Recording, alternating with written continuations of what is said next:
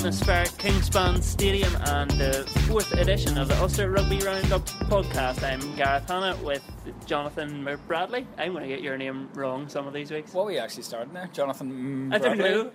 I think it was going to be Jonathan McKendry. McKendry. Yeah, which Okay. is some, like your love child, you two. I was going to say it's just a way for the Telegraph to have one of us do two jobs. Anyway, let's get back to a bit of professionalism here. I'm Gareth. I'm here with Jonathan Bradley Hi, how's it going? and Adam McKendry. Hello. And it's atmospheric here today. Well, it was, because we had a leaf blower, which was a real pain for us, but it's gone now, thank goodness, and we can just hear the planes going overhead. So it's an absolute treat here in the top of the main stand at Kingspan Stadium. So only one place to start then. Ulster are back to winning ways, a 16-8 victory over Connacht. Jonathan, a bit more like it this week.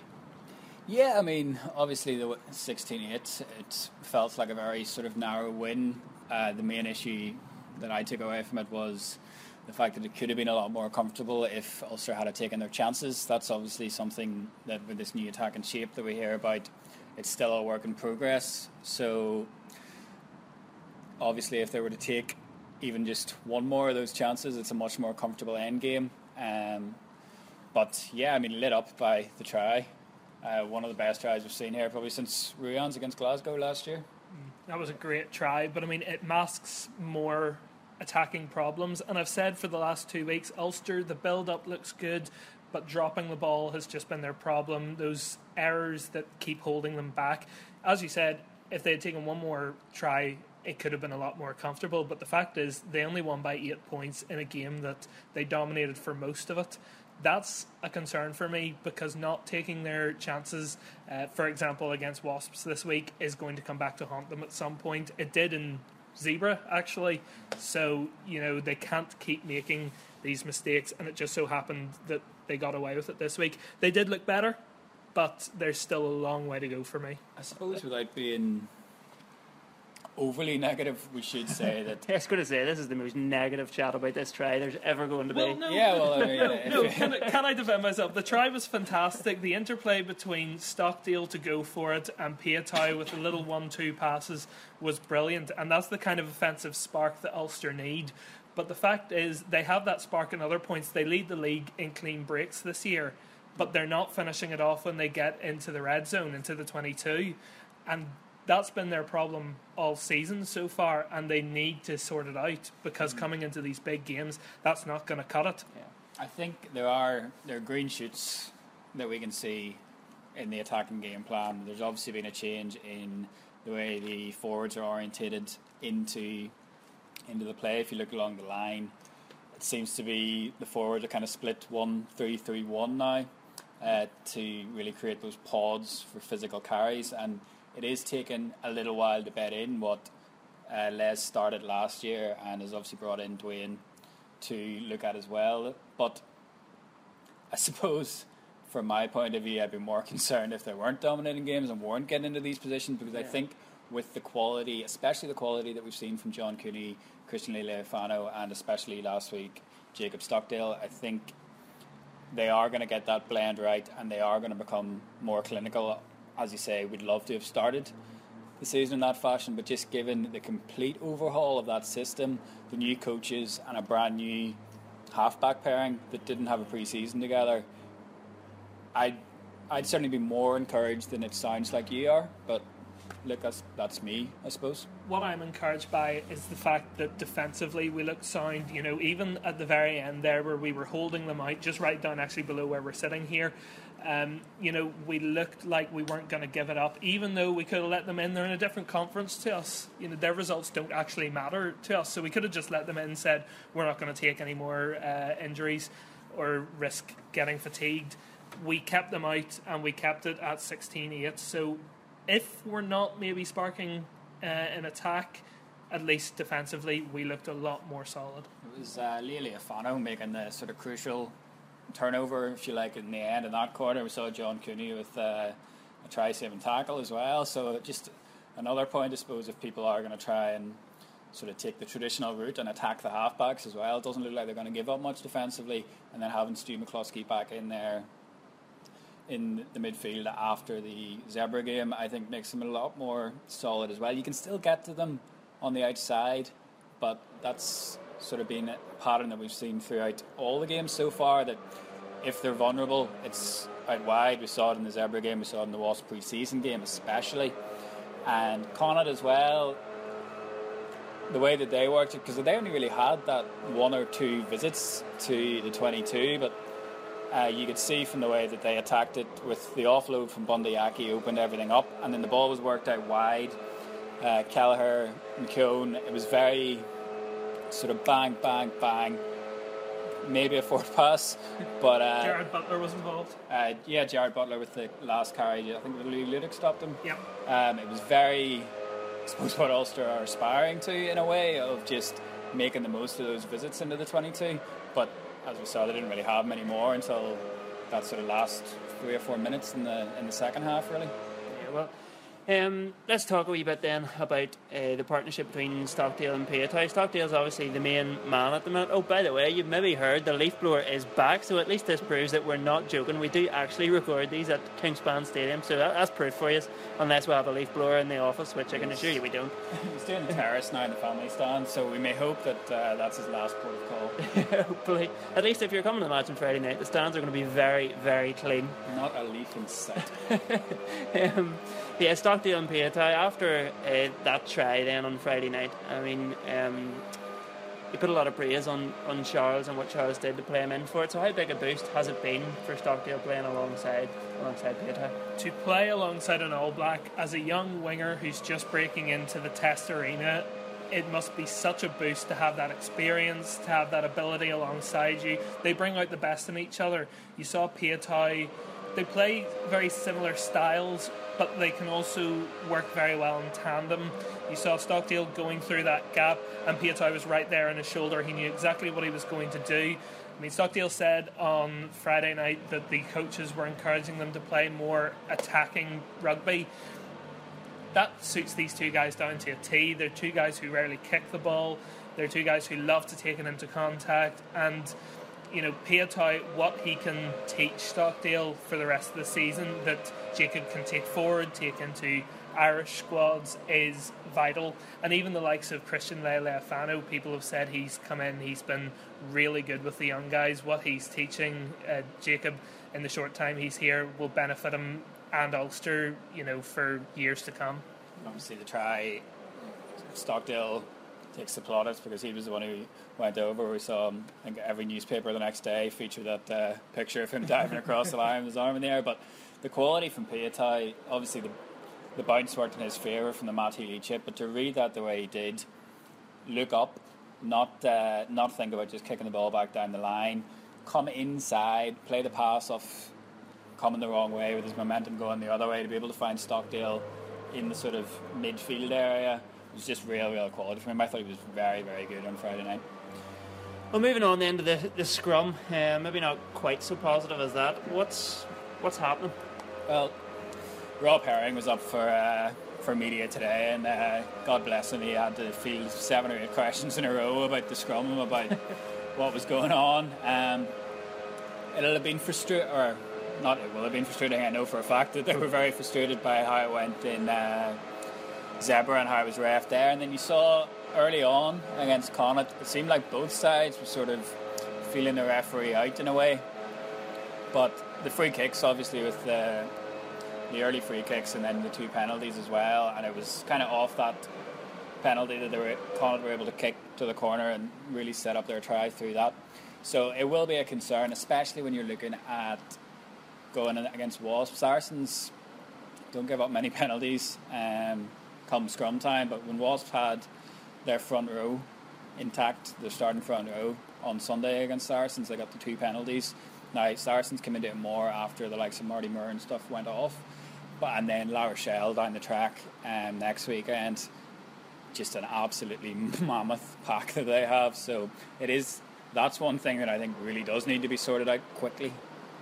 You can't let sides like Wasps and La Rochelle get that foothold, where Connacht were really wasteful whenever they got into the territory, or the rare times that they got into the territory. They were very clinical, but we didn't let them get that platform. But if Wasps or La Rochelle get that platform, they will make us pay, and so the scrum, as you say, does need sorted out.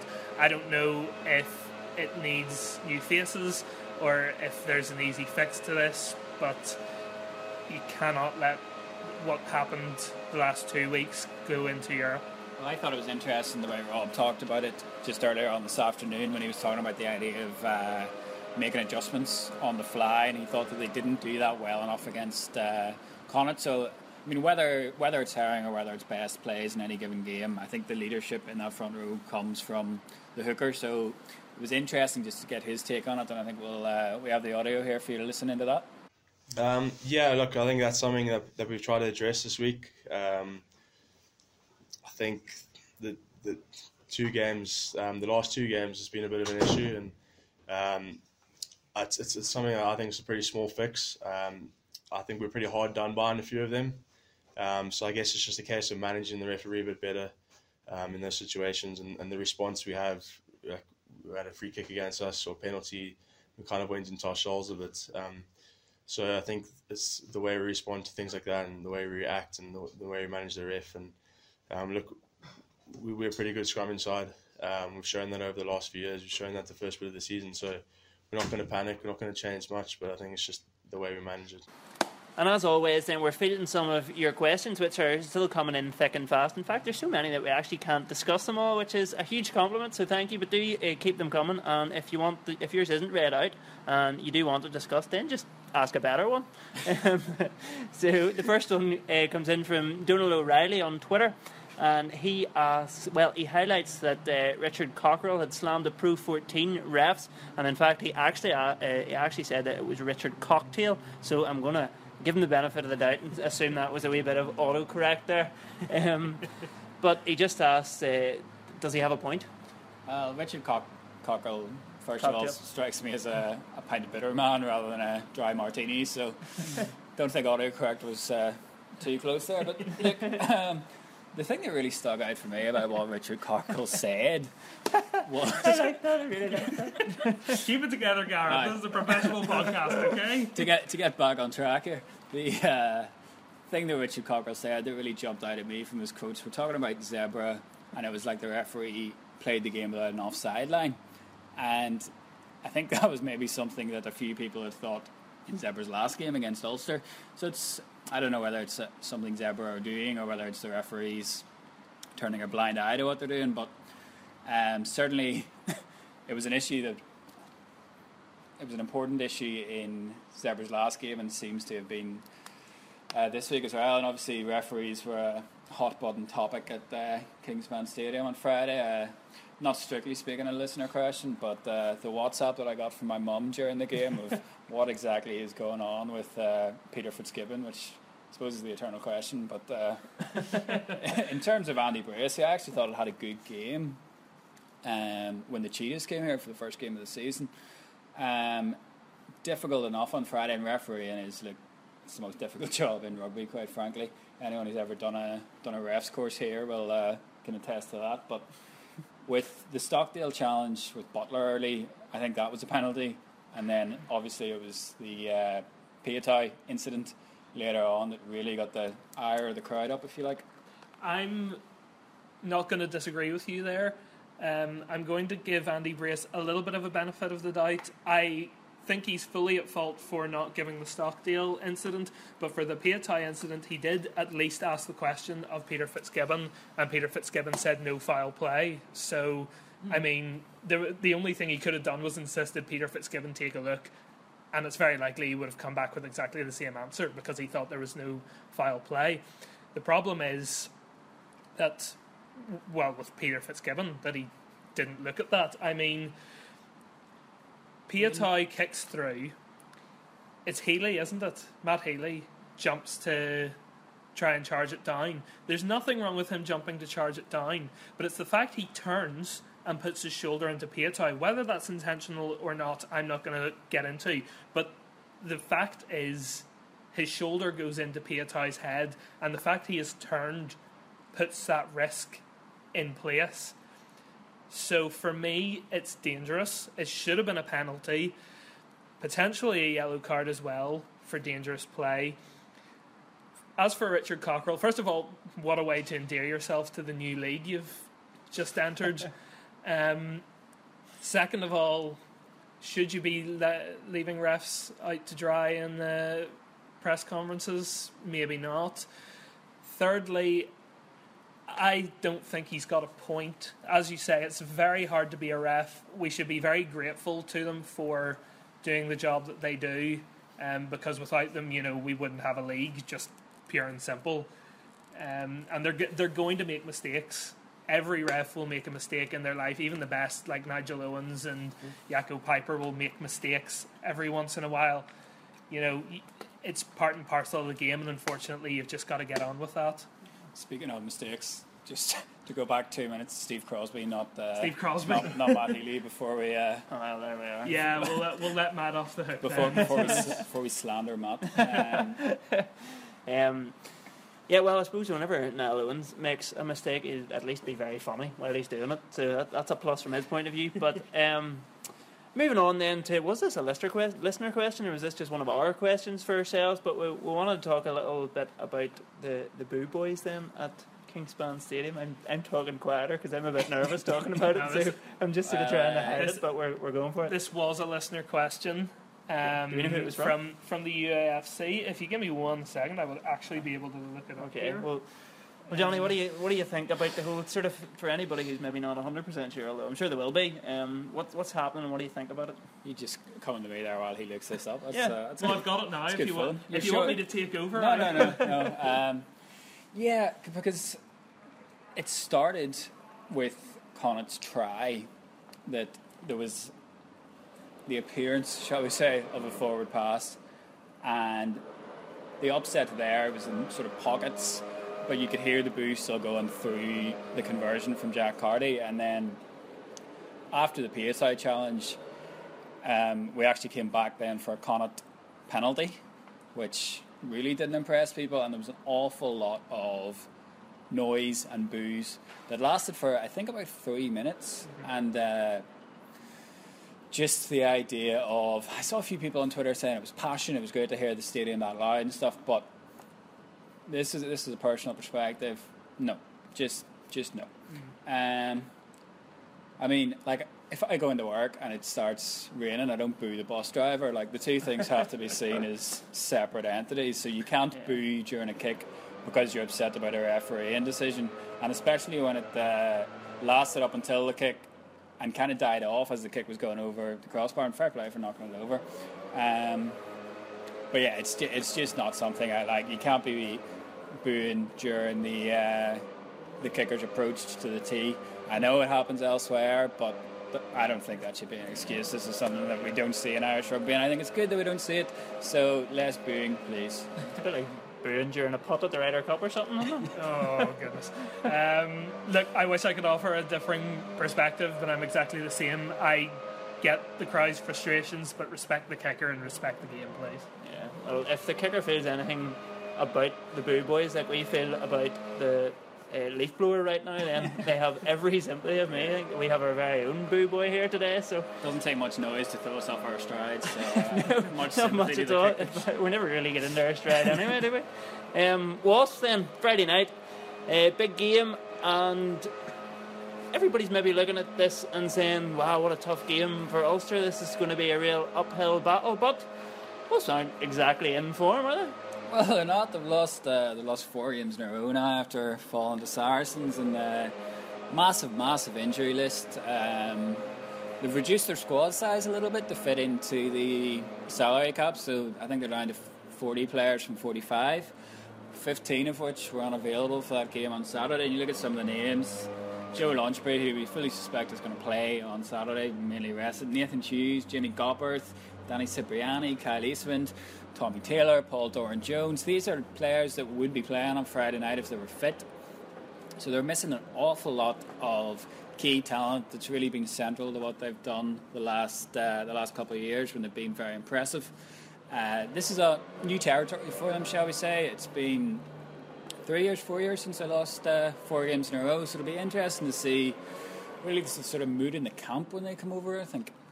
It's going to be a really key one for Ulster, just as sort of a litmus test of where they are.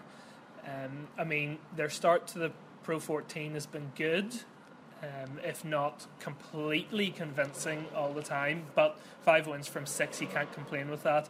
But Wasps are going to bring something different. This is the first time they're going to put out their full team, if you want to call it that. Obviously, minus all those big name players because of injury, but this is going to be the first time that they'll have put everyone together into their team that they want to, and that's going to be a big challenge for Ulster because Wasps have a big pack. As we've mentioned already, they have real skills out wide with Christian Wade, Willie LaRue. They've got Marcus Watson, who's really pacey to come off the bench, and he's someone who's really impressed me. They'll try and target Ulster out wide, as other teams have been doing, trying to use those guys to their advantage.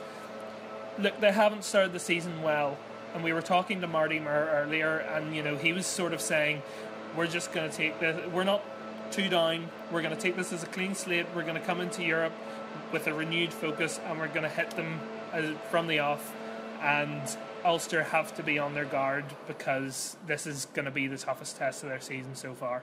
Yeah, I mean, I think they've kind of been hit by the sort of Premiership finalists, beaten Premiership finalists curse. We've seen it with Bath, we've seen it with Exeter the last 2 years, where they've beaten finalists from the end of May. It kind of carries that hangover into the start of the season. Obviously, Exeter righted the ship last time around, but for me, it's going to be really interesting to see what they do at 10 because Cipriani's out. Jimmy Gopper, it's somebody that we know from his time in Leinster, didn't play last week, so they had Miller, a fullback, switching to 10. So if they can get Gopperth back, I think that's going to be big. Although you were saying there's maybe talk that he'll play at 12 if he comes back. Yeah, they've had Brendan Mackin at 12 the last couple of weeks, and as much as he's looked all right, Miller ran the game not too badly against Saracens last week, and there have been a lot of people saying that they should put Gopperth back to 12, which is where he usually plays when Cipriani is fit, and then keep Miller at 10. Personally, I think he would be better at 10, but for me, as much as Gopperth will improve their backs, the big problem is in the forwards, because we've mentioned they have a very good scrum. Their maul last week, the maul was a really strange one for Wasps, because on their maul they looked really dangerous, and they Marty Moore got a try off it, but their maul defence also looked really, really shaky. And Ulster's maul hasn't been fantastic this year. It's been effective, but it hasn't really reaped the rewards that they would have hoped. So this could be the week that Ulster really put a lot of focus into their maul and try and use the Saracens blueprint to try and beat Wasps for 2 weeks running. What Saracens did really, really well, as they always do really, really well, was they drew players into the contact area, which we've seen a lot less under these new rules. So they drew the players into the contact area and just attacked the space that created with their running lines. It's not something that we've seen from Ulster yet this season, so it would be interesting to see if they sort of attack that in the same way on Friday night. And coming from coaching in England, Ulster's assistant coach Dwayne Peel knows was perhaps better than most. So here's what he had to say about Friday night's game. Speaking from Wasps' side, they obviously got a star-studded squad. Obviously they got a few injuries at the minute. Cipriani's out and all that, but they've had a few guys back last week from injury, and I'm sure they'll be very strong coming here.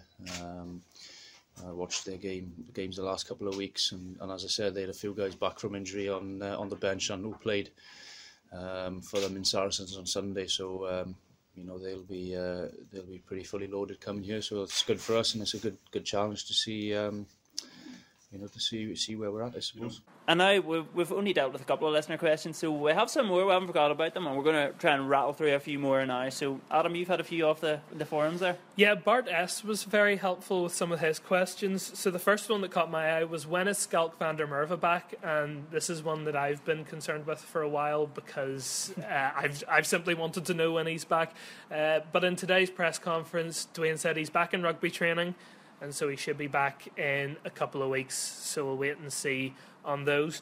One of the other ones that Bart sent in was, is Henderson a second or a back row? And I'm going to throw this one over to Johnny, because he looks like he's got an answer prepared. I actually don't know, but sure, I'll take it anyway. I was actually talking to a friend of mine over the weekend when I was down in Malone about this, and his opinion was that would it be worth putting Henderson at 8, obviously where he played his schoolboy rugby, where you get that sort of explosiveness off the base, which we haven't really seen from Sean Dyson when he's been playing it. Look, we all know that there's going to be a certain amount of influence over where Henderson plays. It's not going to come from here. It's going to come from slightly further down the M1. So it'll be interesting to see, with the emergence of other players like Treadwell, Delan, coming through, in that the Ireland second row stocks look a bit healthier, obviously not compared to the back row. But with Coetzee out, having that sort of dynamism in the back row is going to be important for Ulster, and I think it's an interesting one to think about, whether they could deploy him off the base of the scrum rather than we've seen him at 6, maybe have Daisel at 6, don't know. For me, I don't like him in the second row simply because I don't think he has the same impact, which is why I'm going to say I want him in the back row as well. For me, I would love to see him at 6, but then that obviously puts Jean at 8, and as you say, he hasn't had that dynamism from 8 yet. So it is a difficult one to see where he could fit in. I mean, this is one we'll leave for the coaches, but for me, Henderson is much more effective when you deploy him from the back row. That's not to say he's not effective when he's in the second row, but I think he's better off being in the back row at number 6. Well, it's just the issue of how much he can have in his legs after scrummaging. I mean, it takes more out of him to be in the second row. There's no debate about that. We know in the past, when he first came through and first started switching between the two, he expressed a preference for playing in the back row. That's changed somewhat slightly, maybe more pragmatic these days of saying he'll play wherever he's put. But obviously this is all coming around from the issues surrounding Marcel Coetzee. And yet another just really, I mean, you feel for the guy, you really do, about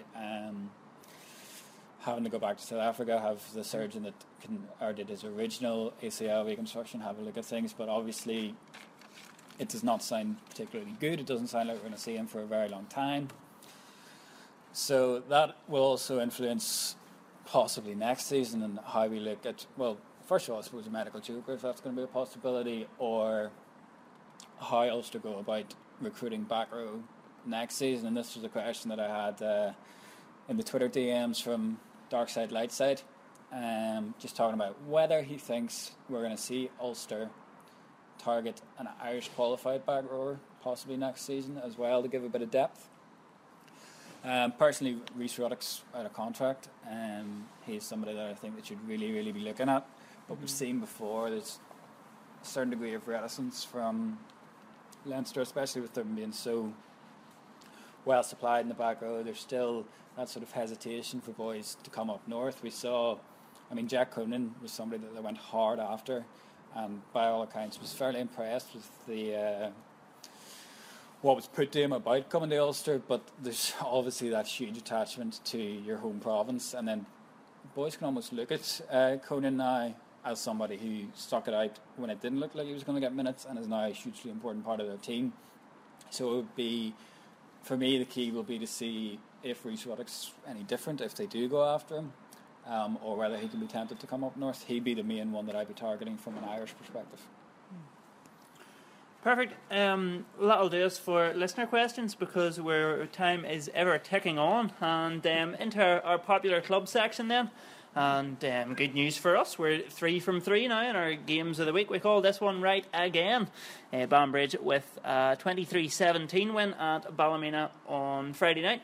Ian Porter, the main man in this one, and Banbridge still just a couple of points off the top of the table in 1B. It's been absolutely brilliant start to the season and a great result for them on Friday night.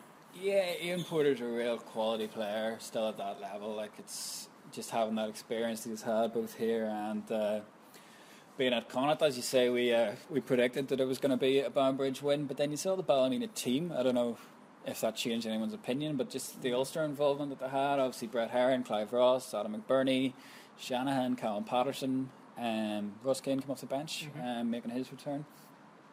And compared to what we had at Banbridge, who are actually missing a healthy dose of their Ulster contingent, with Caleb Montgomery out, James Hume, who we saw at Ince last year, he's out, Greg Jones is out.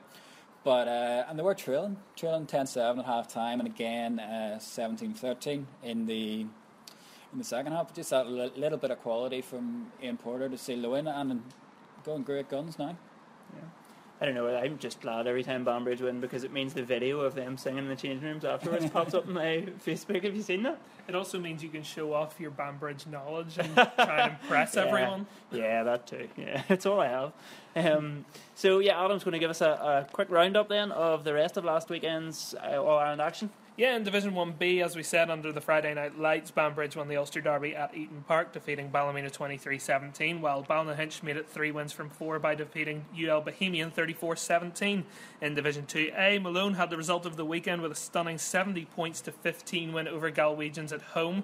City of Armagh lost for the first time this season 20-20 away to Blackrock College, and Queen's lost at home to Cashel 25-14. In Division 2B, Rainey had a brilliant victory over Barnhall, 42-10 at Hattrick Park.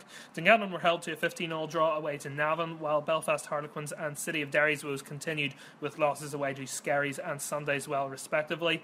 And in Division 2C, Omo were fairly brought back down to earth with a thud. They lost 52-15 to Sligo, but Bangor got a win with a 36-14 triumph over Thomond. So if we turn to the tables, in Division 1B, Ballynahinch and Banbridge are joint second with 16 points. That's 2 points behind league leaders Shannon. Ballymena are 8th with 6 points. Division 2A, Malone's massive win keeps them unbeaten and lifts them top on 18 points. City of Armagh drop to 3rd with 13 points. Queen's University are in 6th on 10 points. In Division 2B, Rainey sit 4th with 14 points. Dungannon are 7th with 8 points, while City of Derry and Belfast Harlequins prop up the table with 5 points and no points respectively. And then in Division 2C, Bangor's win takes them second on 14 points. They're 2 behind Sligo at the top, while Omagh drop to 4th on 12 points. I'd just like to apologise at this point for calling Jonathan Johnny for the first few weeks because I knew that angered his mum a little bit. So I apologise for that, and as you've already heard, I have been calling him Jonathan this week. So after that game on Friday night then, when Ballymena were beaten by Banbridge, Jonathan caught up with Alan McBurney, who discussed how nice it is for a player to come up through the club rugby setup to represent Ulster and what went wrong for his side on Friday night. Yeah, look, I think on a performance note, we actually performed really well in some of the aspects of the game. The first couple of games didn't really perform that well, and we just slipped on the wrong side of a couple of defeats. But it's going in the right way, I think, with the performance, and hopefully next games we play will hopefully get on the right side of them results instead of the wrong. And how about the season for yourself? In general, look, I just hope to be playing as much rugby as possible. Last year was a bit of an injury strike year, so as long as I'm playing rugby, I'm happy at the moment, and I think the BNI Cup this year with Vase will be a good opportunity for me to put my right foot forward and hopefully get a call up at some stage if the coaches like what I'm doing. What do you think about the All-Ireland League as a proving ground? Because we seem to see it more with front rowers than anywhere else, obviously, because he's come into maybe the senior panel a bit later, so you do get this exposure to that level of rugby. How do you think it is, especially up in the front row? Yeah, I definitely think All-Ireland League's a great standard of rugby to be playing in, especially just coming out of school as a front rower. You really do get challenged, and it's a really competitive league. So I've really enjoyed my time in the All-Ireland League, and continue will enjoy it. So I just sort of think it's a good platform for people to show what they can do, and then hopefully be picked up by the senior ranks from your province or whoever it may be. And I was reading about Gary Longwell at the Randallstown, saying how proud everyone at the club was after 2 weeks ago. Yeah. How good is it for you as somebody who's come through that pathway rather than the more traditional ones to be now a part of the senior squad? And look, I think playing club rugby with Randallstown was massive in my career. Although I had to leave whenever I turned 18, the whole club has always stuck by me no matter what has happened and no matter where I've went. So Randallstown, I can praise him more, and Gary too at the club, and other coaches have always backed me and always gave me the right influence that I needed to make it to where I am at the moment, and hopefully we'll keep going. So yeah, look, Gary and all of Randallstown's been brilliant, and I can't praise him anymore. And I think it's something that we're seeing more and more of now, with the academy looking at sort of less traditional routes definitely into the squad. I think that's a really good thing to see. Yeah, I think like in previous years, maybe 4 or 5 years ago, there wasn't many at all that came through. There was obviously just your big school players that were coming through, but now if you look in the academy, there's maybe 5 or 6 boys that has took that approach and came through the clubs, and I think that's a credit to what all other clubs are actually doing with their club players and how much club players are buying into it now. And now that they've got that bit of extra support, like, you do have a lot of talent there, and it's good seeing it coming through into the academy and further ranks. No All-Ireland action then this weekend for a couple of weekends now, isn't it? But attention turns to the Senior Cup this week. So have we got a game of the week? Yeah, for me it's Bangor against Ballynahinch in the Senior Cup. Ballynahinch going great guns. The last couple of weeks, as you said earlier, Adam, beat Yale Bohemian, and he had James Hart at scrum half. I believe he's definitely the only person in the All-Ireland League who can claim to have once been Dan Carter's halfback partner. So Ballynahinch did well to win again, and back-to-back winners. So the key point here is anyone going to stop them again this year? That's the big question. Ballynahinch's grasp on the Senior Cup has been very impressive. It looks like they're going to be one of the big players again this year. You've got the likes of Armagh, who are doing really well to go along with that. So it's going to be a very interesting Senior Cup this year, one that you'll really have to keep an eye on. Of course, we'll keep you updated on the podcast each week.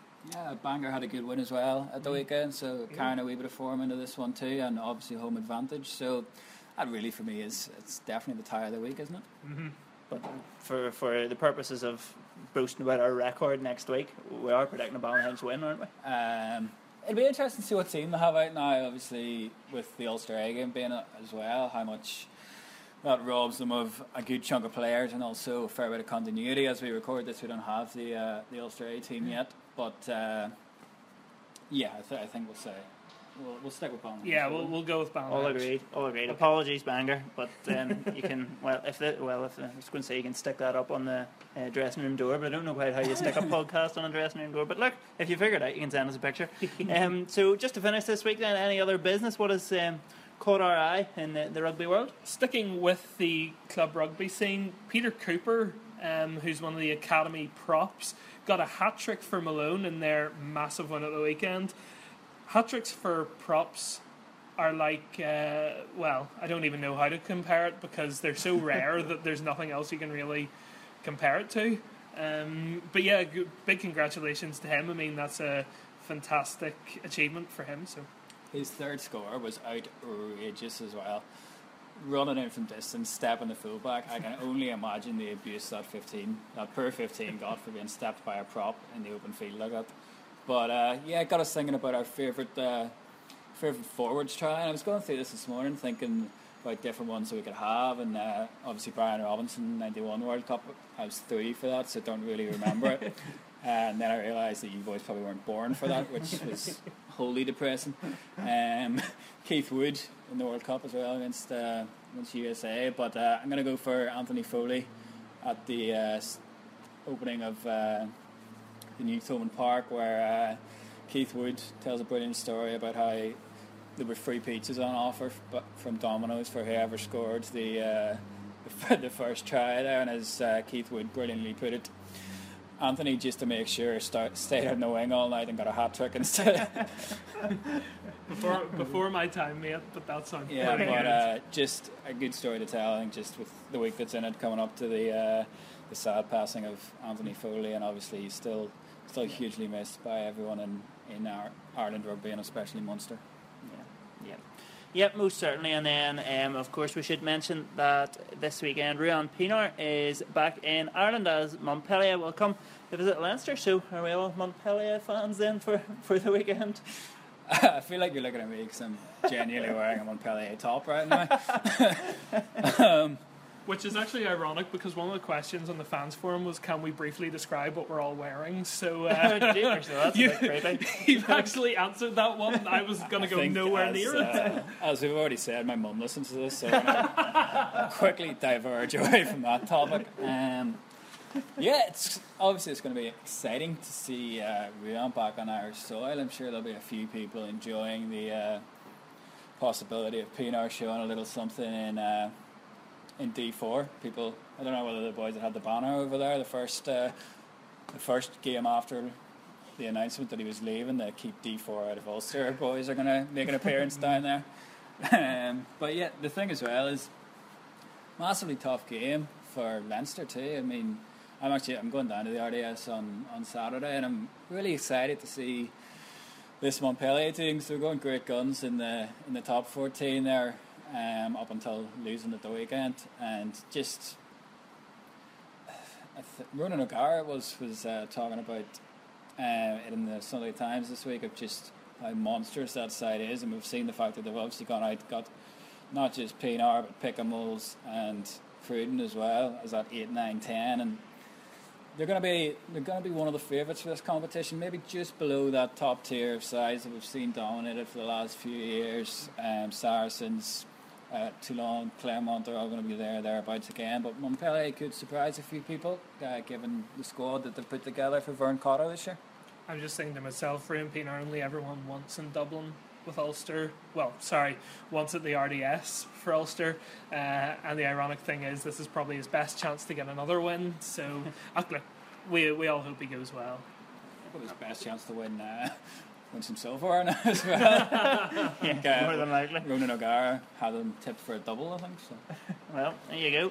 Time will tell, and as Jonathan has totally ruined our impartiality again this week with his Montpellier top. So, from me, Gareth Hanna, and from Jonathan Bradley.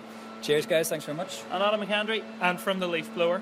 Yeah, I was going to say we had beat the Leaf Blower, but then he just came back on. So, maybe we'll beat him next week, and hopefully we can beat the Boo Boys too.